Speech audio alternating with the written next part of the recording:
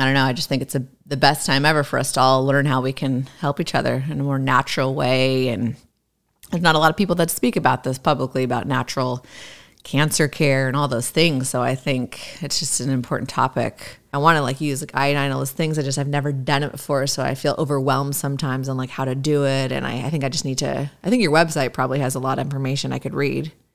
Yes. And you need to do it yourself. And you learn, that's how you learn. And then it becomes natural to, when you need it, to employ it with the children.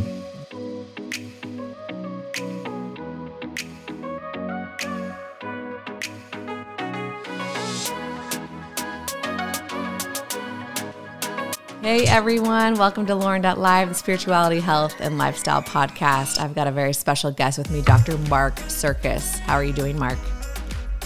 Very good, actually.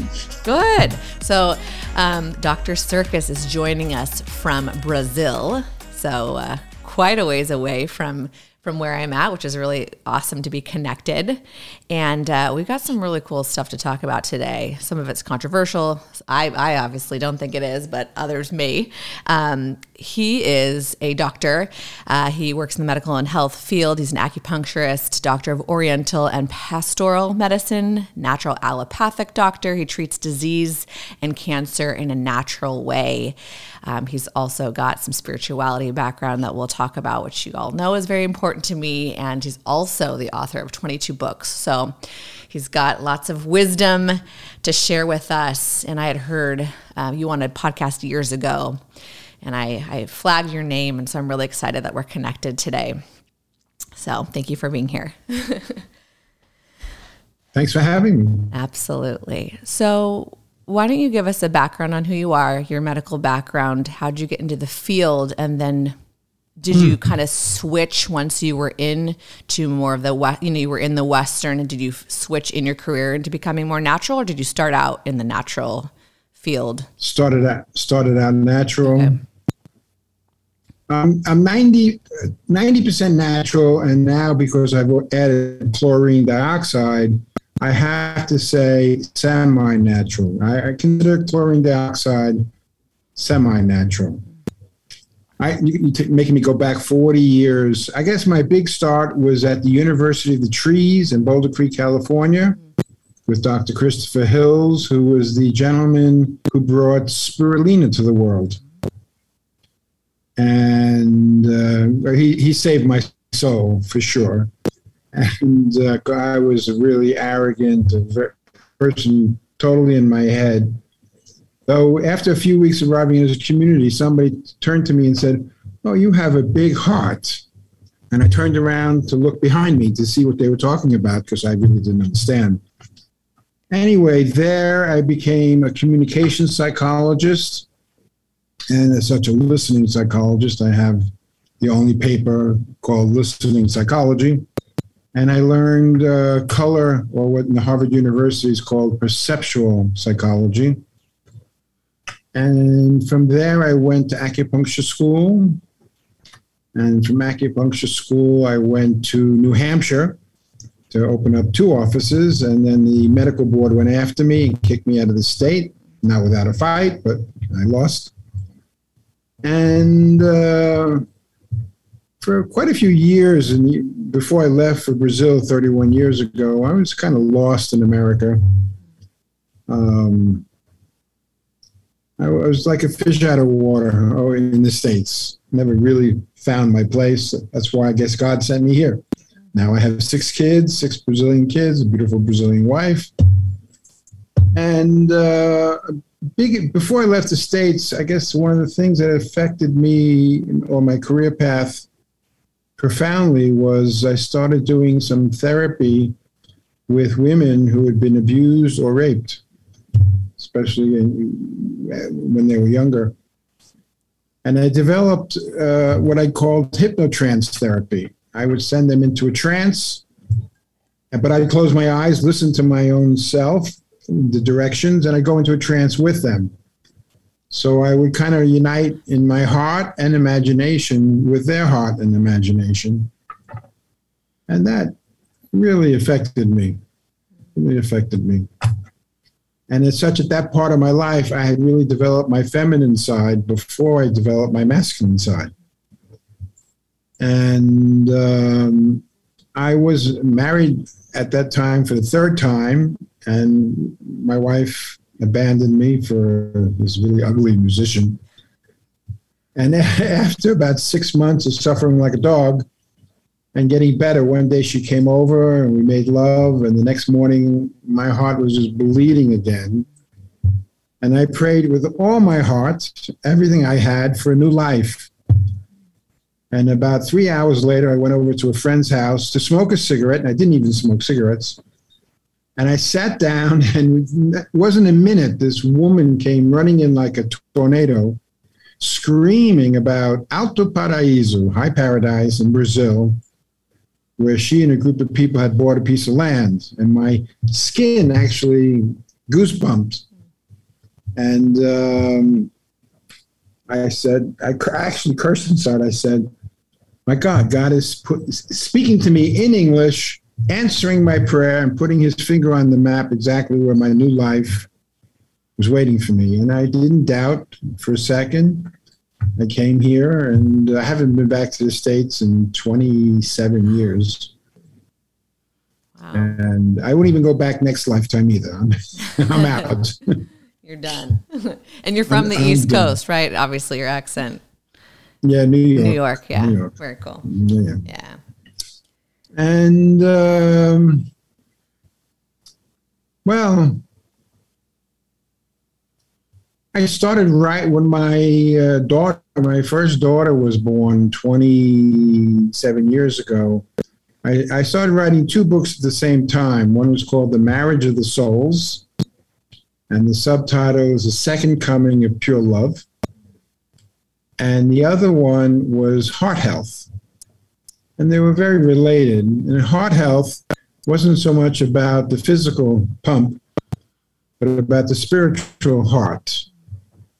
And I think my basic contribution to spiritual history was how I defined the heart in a very solid way. I defined the heart as the vulnerability of being. And so it was a psychology about feelings and emotions as opposed to the head. And my biggest conquest in life was through the help of all the teachings of Christopher Hills and meditating at that point for 20 years. I was able to throw down my big head and let my heart take over my life.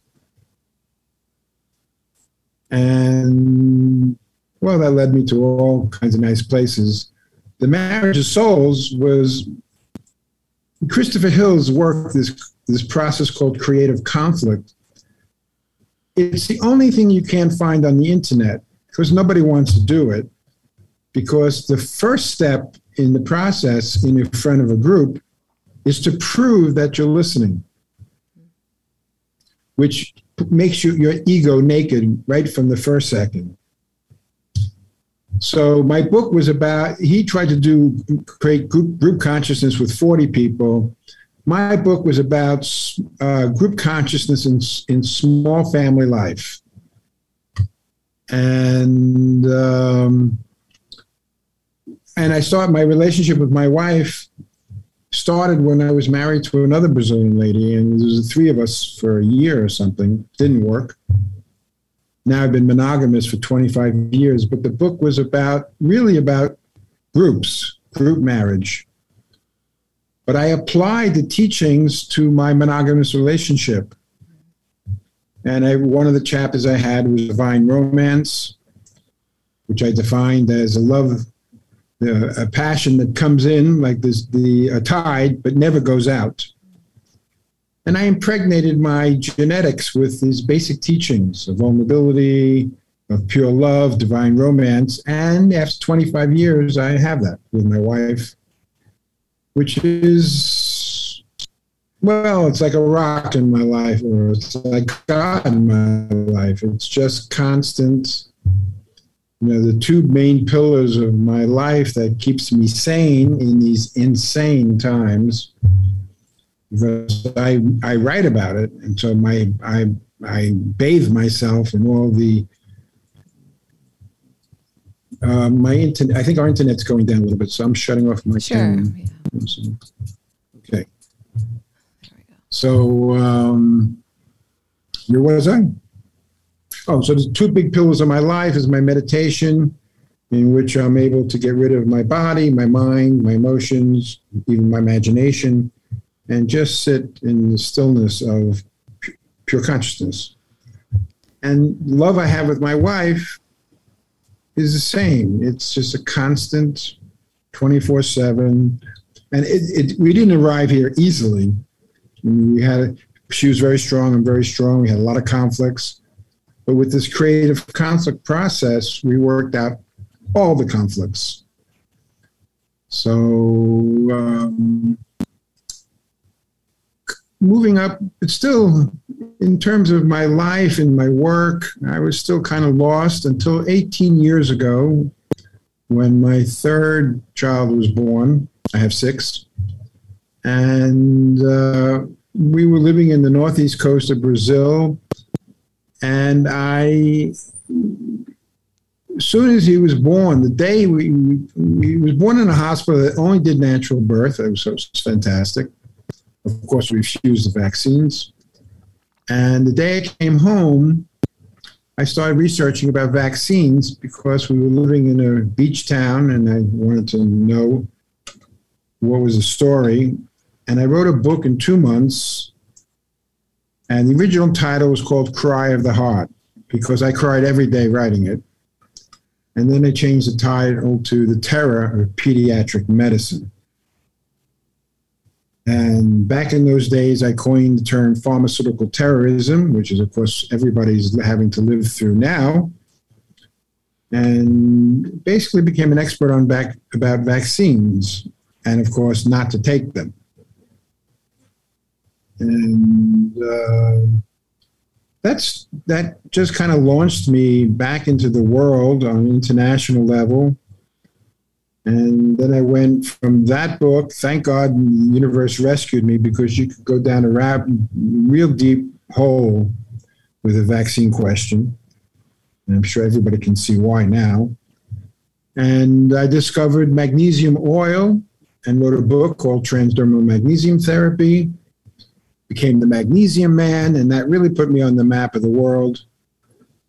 But then instead of just gravitating to that subject, then crashed on me this whole thing about sodium bicarbonate.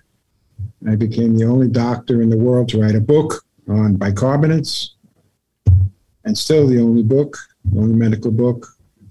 And it went from that then to iodine, then to selenium, then writing about cancer. I have the most sophisticated cancer course in the world. It's used in the university and it's online, but it's also used in a university in Europe in a doctoral program for naturopathic doctors. And, basically specialized in putting a whole protocol together with a concept. And the first name of my bicarbonate book was Rich Man's Poor Man's Cancer Treatment. Nothing is cheaper than bicarbonate. And for many years, I've been doing consultations online about this. And I had my own health problem. I'm 69. I've had my own health problems these years. Since I was 60, I almost died when I was 61. So a lot of my research was driven by my own need to find the most powerful things for my own health. And I did.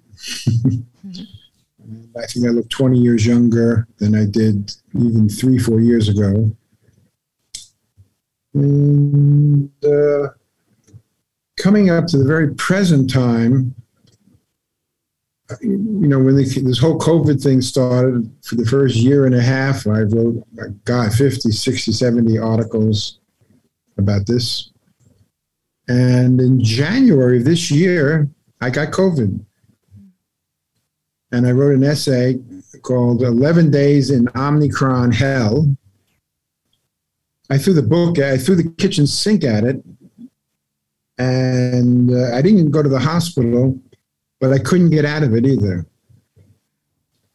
And then two angels showed up at my door and brought me a little bottle of chlorine dioxide, which many people know as MMS.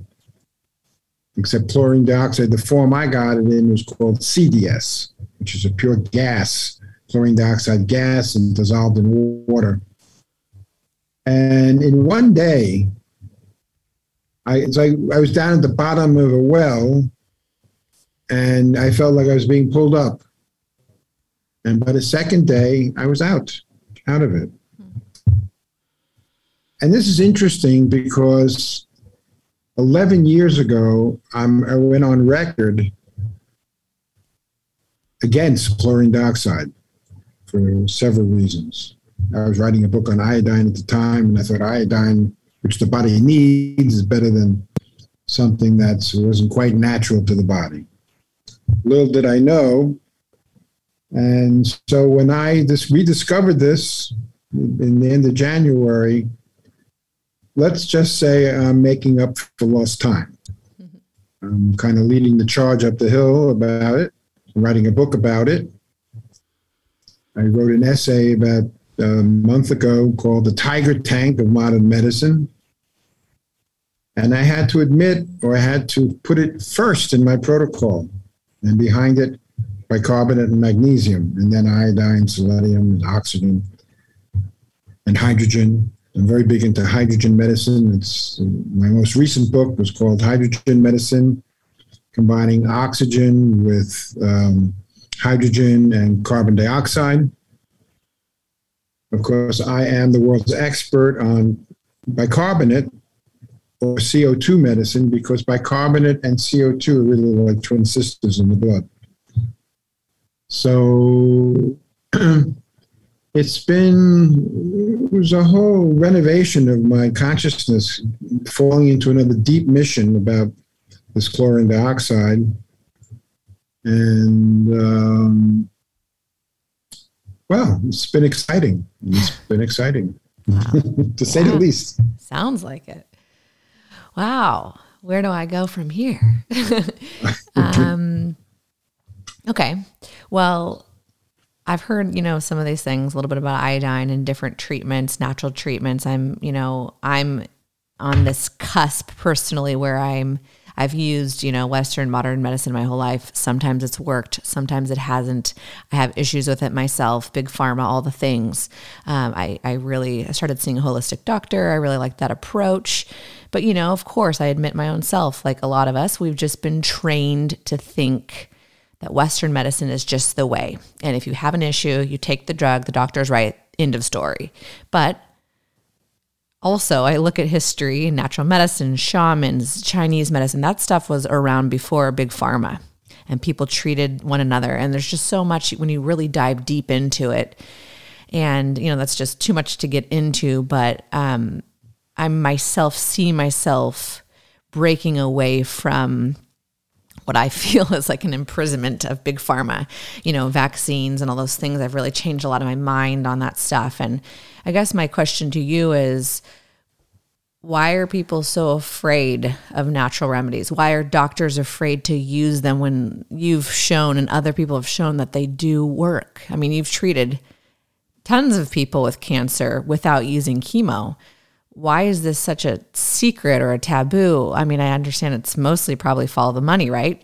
Chemotherapy, collects a lot of money in hospitals. But besides the money, just why are doctors and people so afraid to look other ways that aren't so harmful on the body? I'd love if you could also, I know I'm asking you two questions, but at the tail end, could you also just talk about, there's just, chemo does such harm to our bodies too. Yes, it may kill cancer, but it's also killing off a lot of other important things in our immune systems. Mm-hmm. Why are we doing that to ourselves? There's got to be a better way, as you've discovered.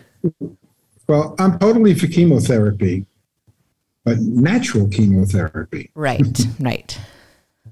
Well, today, I mean, it's been very obvious that doctors are totally afraid of losing their license and losing their income. because if they step out of line and do something that's not sanctioned by the mainstream, the medical boards go after them. And some doctors lose their lives if they step too far out of line and start promoting things that they shouldn't.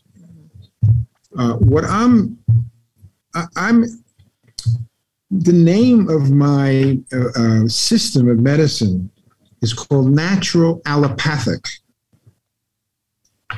And the reason I came up with that name is a lot of my medicine is actually allopathic.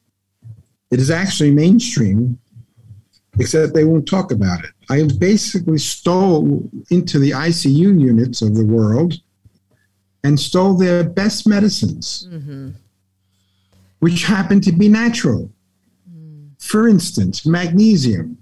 If you're in a really good hospital, a really good doctor, and you're having a heart attack, and they try all the pharmaceuticals, none of them work, and the patient is dying, so they have nothing to lose. What does a good doctor do? He injects magnesium, and it works. Sodium bicarbonate has been used in ambulances, emergency rooms, and intensive care units forever. Forever. Do they talk about it? No. Many forms, I'm not sure about today, but in the old days, the chemo, the mustard derived from mustard gas was so toxic that they would give bicarbonate at the same time so the patient wouldn't drop dead like they do with these COVID vaccines. And what is it, by the way? Can you break it down? Like I don't really know what bicarbonate. What is that?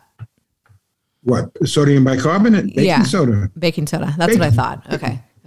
Baking soda. It's the cheapest, safest, and one of the most powerful medicines in the world. And again, like magnesium with a heart attack, if your blood is turning acid, which means you're basically dying, either IV of sodium bicarbonate, well, it's usually IV, very rarely is it injected, will save you in minutes. Well, it's been used when people are minutes away from death.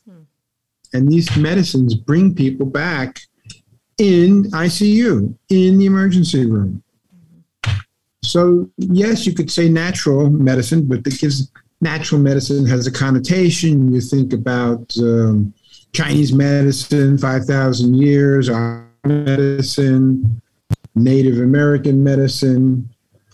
But my approach is it cuts down the middle between the two worlds. Iodine is used by the gallon. You can't even have a hospital without having iodine, though they don't know how to use it, for healing. Well, they use it for wounds and things like that. Oxygen. I have a book called Anti-Inflammatory Oxygen Therapy.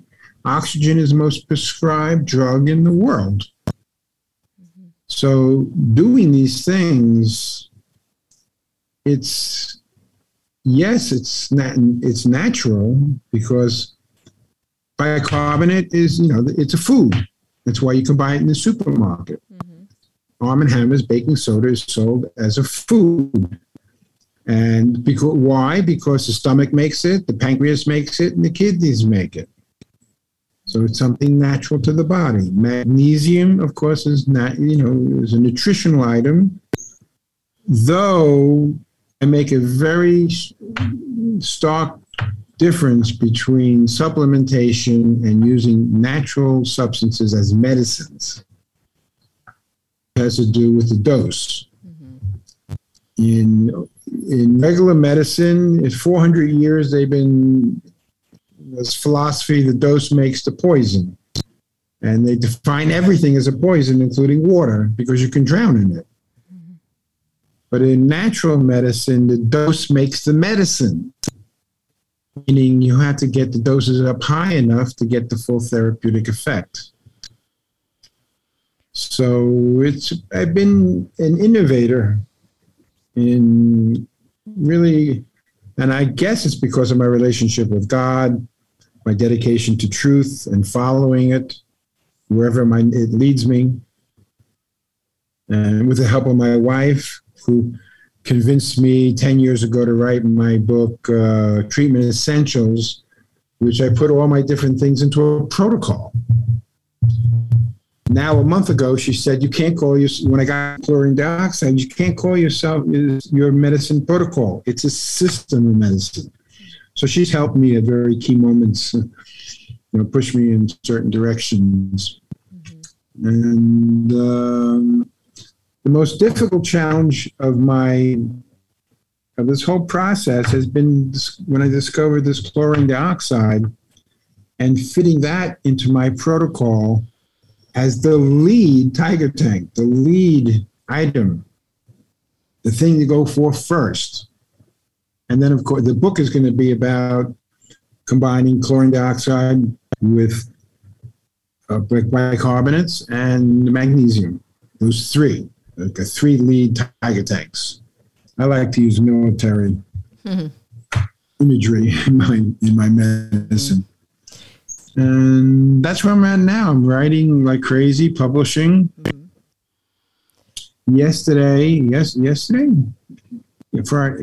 I published an article about snake venom enzymes, pharmaceutical snake venom enzymes. And lo and behold, we discovered that a lot of drugs have snake venom in them. And I, right from the first paragraph, I pasted a link of all the drugs that have built or modeled after snake venom. But basically discovered that this gain of function research that the Republicans are trying to nail Fauci to the cross with, which he, of course, denies and lies about it. People, there's no denying that these laboratories exist around the world. There's a lab in Wuhan, and they're doing gain of function research, which means it's insane, like Frankenstein, trying to make viruses worse, make them more viral, and kill more people, that they were actually spending billions to do this. Well, it just came out very strongly that what the basic research was to marry the coronavirus of a bat, which are normally not that aggressive, the common cold, get the flu, marry that to the genetic code for snake venom. So the coronavirus, the spike proteins are genetically engineered to basically function like venom. And then and I can hardly pronounce it. They give everybody when they go to the hospital with COVID, remdesivir. I'm not sure I'm saying that right in English. Remdesivir, I can't say it either, but I know what you're talking about. Yeah. Mm-hmm. Well, a lot of people go to the hospital and just die. They're definitely treated wrong. And with this drug that a scientist at the University of Arizona studied the blood of 150 patients from ICU units in New York and found absurd amounts of an enzyme that is basically almost exactly like snake venom. And then, of course, and that came out. And then they came out with the vaccines in record-breaking time. They were all ready for this. And telling the body to produce spike proteins with the same configuration. So this whole COVID thing is really a massive program to poison as many people as possible. And this I put together like a lawyer would in front of a jury, just a whole. And people and organizations like Scientific America and the Boston Globe in January of 2020, the first month, even before they declared the pandemic, were already publishing about snakes. So there's a history from the very beginning. It's not like I just made this up, or the people who really motivated me to get into this. And it just so happens at the very end of this essay, I present a patent by Dr. Andreas Klauker, who's one of the big proponents of chlorine dioxide. He happens to have a patent to use chlorine dioxide as an antivenom. So chlorine dioxide has been the prime, it's the first thing people, even, when I went down with COVID, the first 3 or 4 days, I did ivermectin. Maybe I could say it kept me out of the hospital. I don't know, but I went down the tubes and stayed at the bottom of the well. I was suffering in misery. Chlorine dioxide, basically, people who I've taught, I started taking it after 11 days of being in hell. But I heard from the people who gave it to me that when they got COVID, first day they take the chlorine dioxide and bang, they get out of it. So, of course, I have essays on using chlorine dioxide for COVID. This Dr. Andreas Klauker, he was in Bolivia when this was all going on, and a lot of the politicians there got very sick, and he gave the chlorine dioxide to all of them, and they all got better. And then they passed a law making it legal, where everywhere else in the world it's illegal to use it as a medicine to cure anything. And there are people in jail who promoted it that way, and they're rotting in jail. What else can it be used for treatments besides the COVID? Cancer. Yeah, okay. But I talked 2 days ago to the daughter of a man, the first man who discovered that chlorine dioxide had medical uses. And he was written up by NASA. I guess it was I'd have to look, I think it's 1978. And NASA, and I've been to the NASA site and downloaded a PDF from NASA from 1978, and they call it the universal antidote. And they talked about this woman's father, and he had started a company.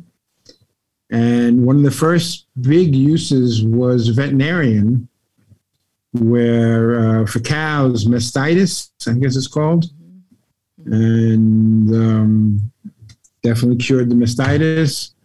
They started investigating its use as a mouthwash, and they made toothpaste with it, and used it for skin disease, sexually transmitted disease. So it sounds like it could be effective with viral and bacterial issues. Viral, bacterial, and fungus. Yeah, that's really cool. Wow. Now, they can't ban it totally because it's been used for decades in the water treatment industry. It's the best treatment for water because it kills everything without having any kind of toxicity to it. Right. And it also disappears very quickly. You put chlorine in a pool, and a day under the sun, most of it evaporates. You drink chlorine dioxide, and within an hour, it's gone inside your blood. It's like suicide. They're like suicide bombers. They sacrifice themselves to give the positive effect. So it was used in the water industry. Campers have been using it for decades. You drop a pill in the water, and it purifies your water, and you can drink it. Interesting. Used for all kinds of things. I mean, in the food industry, food packing, cleaning cooling towers. Back in 1978, they were using it to clean air conditioning car units. So it does a fantastic job. Sure. Dentists are using it. I wrote an essay last week, about dental using it, but hyphen, don't swallow. Mm-hmm. Because if you swallow it, then the FDA is going to come out after you with a SWAT team. Yeah. Well, I guess, so here's my question. Like, it sounds great. We've used it for years. We use things like iodine. We use all these things, right? Even like ivermectin, maybe not always working for everybody for COVID, but it's been used for things in animals and humans. We know this. It's been around. There's all these drugs. So what's the issue? I guess I don't know enough about the money aspect of pharmaceutical. If these things are working, then, I mean, I guess this goes down the rabbit hole of controversial, like then you're not going to have a sick enough patient and they can't go on the ventilator and then they don't make as much money, but they could still make some money off of these things. Why don't they just use them? Is it because it'll treat the patient too soon and then they don't make as much money as they would have using other things that keep people sick longer? Well, if you can imagine going into a place where there's a group of terrorists totally armed and totally mad and ready to kill anybody, you wouldn't expect them to put down their weapons and start preaching love and peace. Sure. They're terrorists. Pharmaceutical companies are terrorist organizations. Maybe not all of them, but the big ones, yes. Pfizer for sure. Moderna for sure. Mm-hmm. The IG Farben, which is the mother of all pharmaceuticals, goes back to Hitler. They really supported Hitler financially. They built one of the Auschwitz concentration camp. They enjoyed experimenting on the inmates. These people, like we see today, there are no words to describe. Better off we had Martians invading us than our own people being so demonic, so evil. Mm-hmm. So it really comes down to the heart of modern medicine is dominated by pharmaceutical interests. Of course, they dominate the medical schools and what they teach the students, dominate the medical boards, dominate FDA, CDC, NIH. Mm-hmm. It's a philosophy. And it's a philosophy of making as much money as possible and hurting as much as possible. Yeah. The bottom line, which is what we see with COVID, it's what we see with Pfizer and Moderna. It's a horror story. It's hard, it's hard to believe that humans, again, like you said, it doesn't mean all doctors. It doesn't mean everyone working for the pharmaceutical. It doesn't mean everyone, never saying everyone, everything. It's never like that. But it's hard to believe that people could let things like this happen. And I guess I'm trying to give people grace that maybe haven't woken up to some of these truths, but it's like, I think everyone just assumes the best. Like FDA wants the best for us. CDC wants the best for us. I used to always think that too. But then when you do the research yourself, that's why I always say on the show, don't listen just to Dr. Sircus. Don't listen to just to me. Do your own research, just like you've done your own research and I've done my own research. You start to figure things out if you actually look. And I think a lot of people don't look. They just look to the CDC. Well, you should look further into things and history, like you said. I mean, if you know anything about, I don't know if it was the Rockefeller family, this goes way back, but things with like petroleum, they realized that was something that could make a lot of money and changed the pharmaceutical world for the worse, in my opinion. That stuff wasn't around that long ago, and people were using natural medicine. Doctors were using, it's not even natural medicine, it's normal stuff that cures us. And then the pharmaceutical was created. So do your own research. Don't just listen to us. That's the thing. This isn't conspiracy. Literally, if you do the research, you will see in history when things started, Industrial Revolution, money starts to follow, people start getting sick. Look at the whole opioid and this horrible thing with painkillers and how it's making people so sick.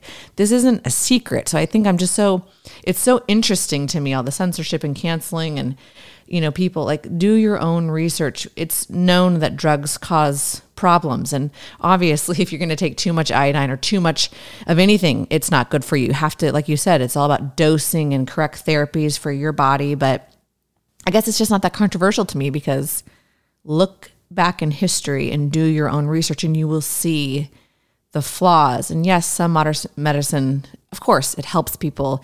It can help cure people. I think for surgery and other things, it's fantastic. For chronic illness, not so much. But just listening to you and everything you're talking about, it's a horror story. And I can't believe more people, talk about a crime against humanity.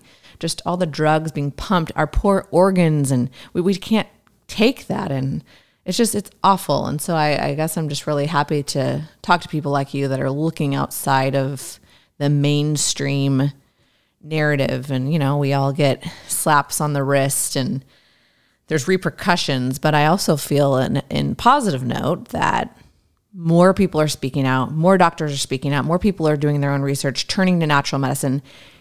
There are a lot of people waking up, and there's a lot of positivity coming out of all this stuff. So on a positive note, right? Yeah, well, the people who've been trusting doctors, how many billion people took this vaccine? I know. Over 3 billion. I think it's, approaching 4 billion people. And they're paying the price. They're paying the price for being totally naive and not being, it's not really their fault because they've been hypnotized. Propaganda has been in front of everybody's face for decades and getting worse the last 20 years. And television commercials promoting I think doctors drugs too, are doing their best in some, not to give them the full, it's not an excuse, but they're trained a certain way. They haven't been trained to look another way. So of course they're going to say something. And again, I'm not pointing fingers and saying doctors are bad. I just, in my own even experience, this is the thing I think people just need to ask questions. I'm encouraging everyone, please do your own research. I asked my daughter's physician, I was going through the list of vaccines and there were so many I just weren't comfortable giving her. And I asked her, I just said, I don't know if it's rotavirus, there's a stomach virus, one of them. And I asked her about it. I said, let's just talk through all of them. I'm open. If there's a major threat, I might do it for her. Tell me, when's the last time you saw a patient with this? And she said, it's been about 40 years since I was in my residency program that I've seen anyone with this. Why would I give my daughter a vaccine for something that's not even around? It blows my mind that people don't ask questions. They just do it. You just put a neurotoxin in your body without even doing research. So ask questions because a lot of people don't know that kind of stuff. They just do it. So. Well, for decades, they made the vaccines into the Holy Grail. But when I did my research on vaccines in this book, The Terror of Pediatric Medicine, and when I realized that they were injecting babies, and the first day they come to this planet, the first day, with the hepatitis B vaccine, I know. Full of mercury. It was only in 1999 they took the mercury out of that vaccine in the United States. In Brazil, it's still there. They would clobber these kids, babies, infants, with a vaccine for a disease, just like you just mentioned, hepatitis B. Babies are not going to have sex. That's what I said. I said, we don't have it because when you're pregnant, you get an STD panel. So I knew I didn't have it. I know my husband doesn't have it. She doesn't have it. She's not going to get a tattoo. She's obviously not sexually active. How would she possibly get it? She's not going to get it. Why would I give her the vaccine on day one? I literally, exactly. I don't understand. The understanding is that's how evil and vicious they are. They go after babies. It's horrible. Babies. It's horrible. Babies. Yeah. That's why the original title was Cry of the Heart. I cried every day writing that book. Yeah. Every day listening to parents talking about their kids going down into autism or dying after being vaccinated. Yeah. Of course, now with COVID, it's much worse. I think a lot of people, though, they say the whole thing well, look at all the, me. I mean, I got them all. I was a child of the 80s. I got all the vaccines, right?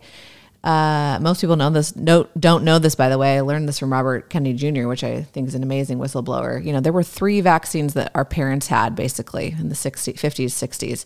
Now there's 74 on the schedule. Day 0 to 18, 74 shots. If that isn't alarming to you, I don't know what is. Again, just basics of look at the rate of autism from like our generation to our parents to our children, like what changed? That's a huge change. Do the research yourself, but 74 shots, that's insanity.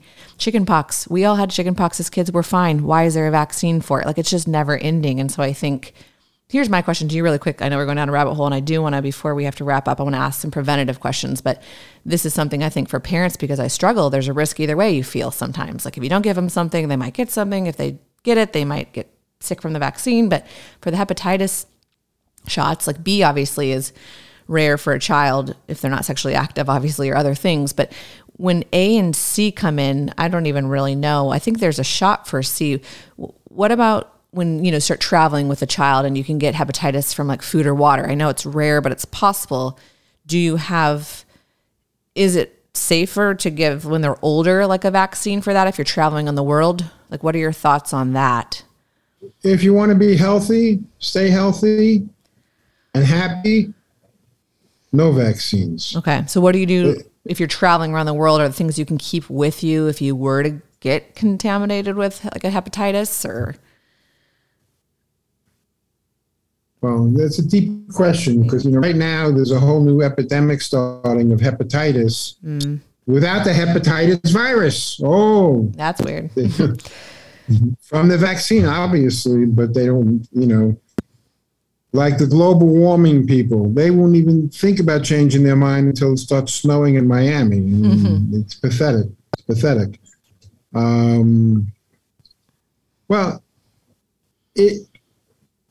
Outside of the spiritual aspects, the thing like antibiotics, what I used for my kids was iodine instead of when they got sick, which they very rarely, really rarely did. You have iodine. And I'm not even talking preventative. I'm talking about when somebody or a kid starts getting sick, you go for the natural or these emergency room medicines. You give them the bicarbonate, you give them the magnesium, you give them iodine, and now we have chlorine dioxide, which is like a slam dunk. So we have medicines that help; they don't hurt. Where this whole thing about vaccines is based on fear. And it's based on basic deception, too, because what is the whole field of virology? I mean, what's the original Latin? What's the meaning of a virus? In Latin, it's poison and venom. You go back far enough, and it's really, you know, a lot of naturopathic doctors through the years, including myself, saw the flu as a toxic waste dump. Why do some people die from the flu? It's a very interesting question. It's not the virus. The virus can be seen as not something that they want you to see it as, but as they're little tiny proteins that come from toxic environments. So it's, it's a huge ripoff. It's a real... Yeah. And we see this totally with COVID. Just hurting.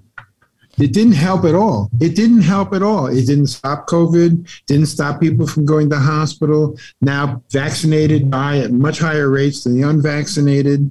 Doesn't matter what they say in the mainstream or what they don't say, because if you're listening to the mainstream, it's just propaganda.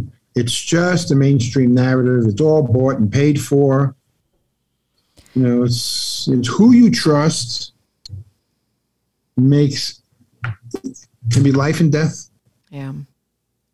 It's who you trust.